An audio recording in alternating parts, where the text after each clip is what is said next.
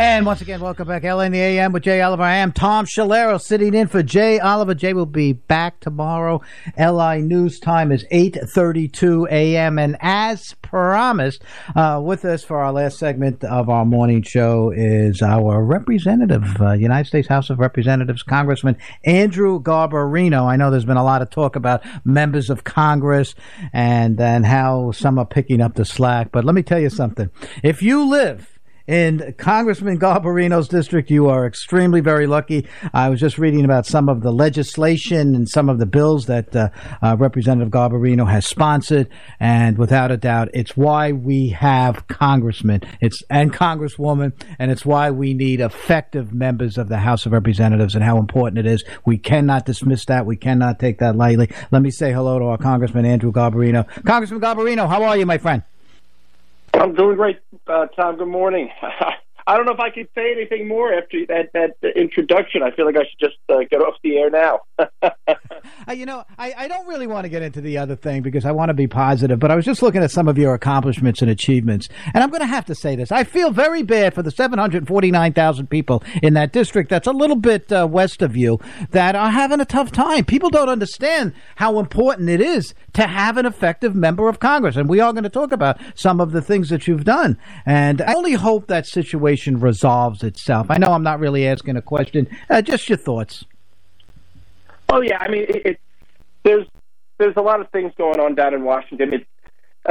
You need to have an effective legislator, someone who can do the job, someone who can work with the community. Whether it's in district and you're getting district requests for help with the SBA, the Small Business Administration, or with the IRS, or with a passport help. You need someone who's going to be able to set that, to set those meetings up to resolve constituent requests. And I'm very happy with my office.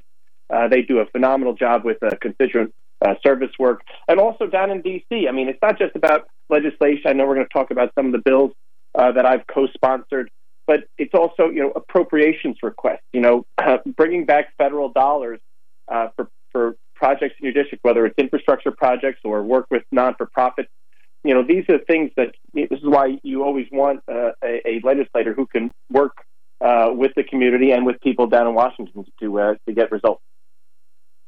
The importance of the 435 members, and I remember having you on saying, well, if things work out the way it is, you're going to be the dean of the delegation, even though you're in your second term. But again, I mean, that's the way that the cards crumbled, so to speak, or the cookies crumbled, however it's going to go. But let's get into some of that legislation. I mean, I'm telling you right now, Congressman, you checked off all the boxes in terms of health care, in terms of business, in terms of veterans. Let's take the first one, the Return Home to Housing Act. I'll tell you, I read through that bill. I love it. Absolutely. Again, you represent an area that has some of the highest incidences of veterans and veterans that do need help. Give us an overview of the Return Home to Housing Act. Well, and you're right. We have a huge veteran population in Nassau and Suffolk County here, and a lot of them. Just one is unacceptable, but we have more than one homeless veterans. And the reason why is, there's several different programs, but one of these, the Department of Veterans Affairs, they have a program that they will pay a daily rate for certain institutions and certain housing facilities to house homeless veterans.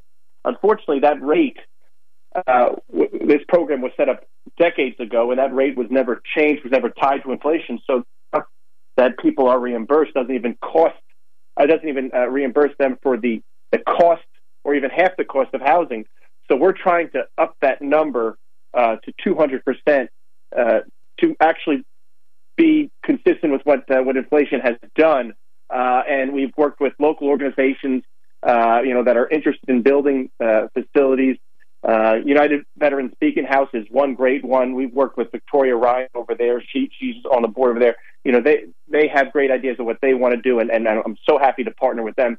But this is a real life issue that they're with an easy fix. It's an easy fix. We just need to peg this to inflation to get the reimbursement rate up, and then we have an existing program that is already running. That once this fix is passed in this piece of legislation, and it's a bipartisan piece of legislation. I co-sponsored with another Republican and two Democrats, and once this is passed, it is a huge issue that we will be able to solve. Became quite evident, I know, on this show. It was a number of years ago when the Northport VA hospital shut down their homeless shelter for some construction that they needed to do and so on. And many of these organizations tried to pick up the slack, but they lacked the funding.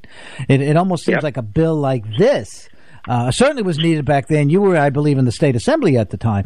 But so when I read about this, that's exactly where I went back to, because we got many phone calls that came into my program, my midday program, where there were homeless vets that were depending on this, were depending on the shelters that were provided at the hospital, where they were seeking a lot of, whether it was mental health or counseling for PTSD, and in addition to problems that they had with their own physical health. So to see something like this is very gratifying to me, because I saw the suffering that many of our veterans did result as a result of it. Anything? Was there did someone approach you, or this was just one of the projects that, when you ran for re-election, that you said was going to be on your agenda to do something like this?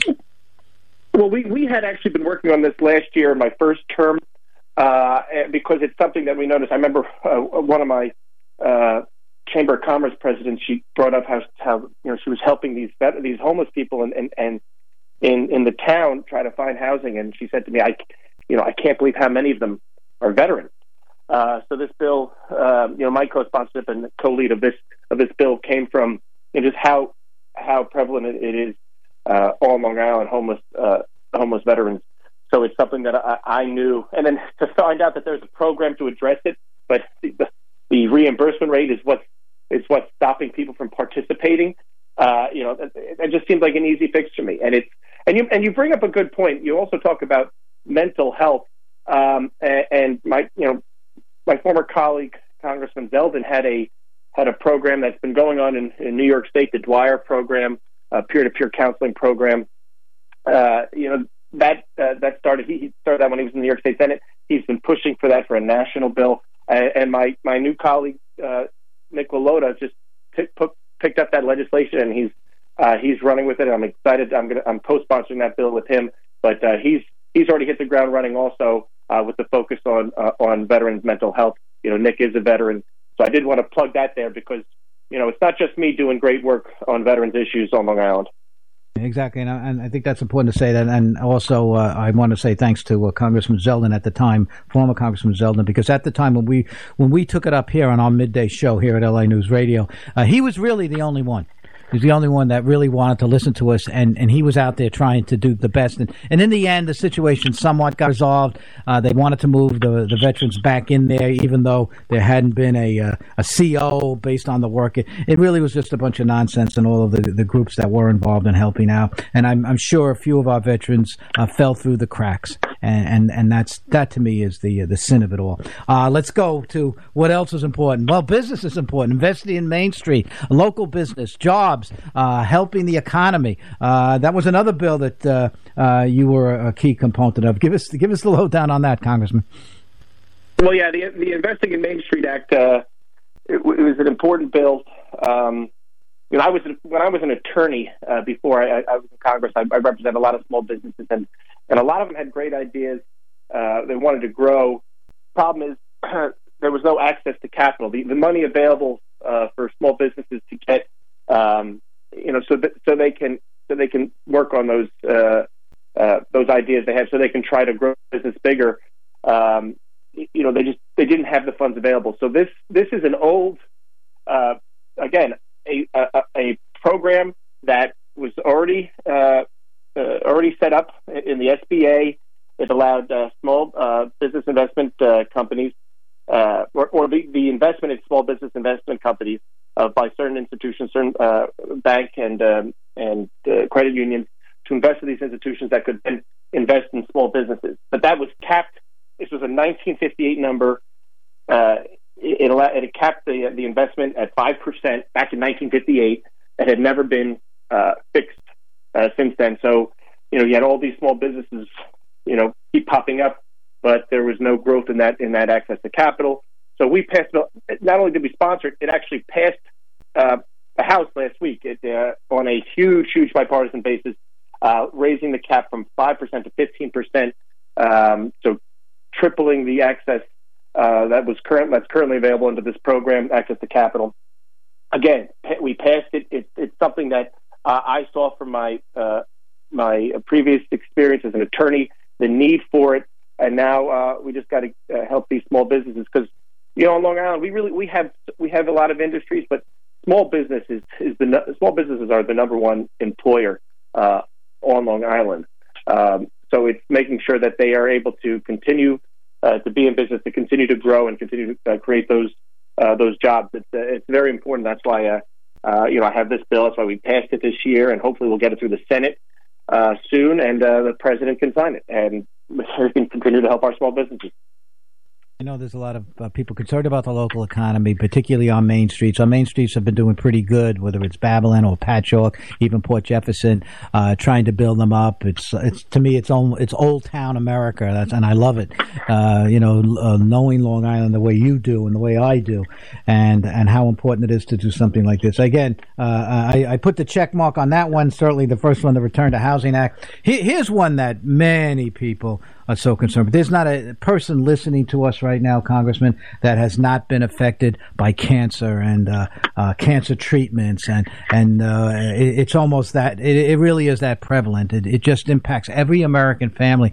And this particular bill, that to me was almost like an oversight. I didn't even realize until I read the bill that it would be difficult to access benefits for a period of time when you're in need the most. Give us an overview on that bill. So this also was brought to my attention by a member of the National Breast Cancer Coalition, who was a breast cancer patient constituent.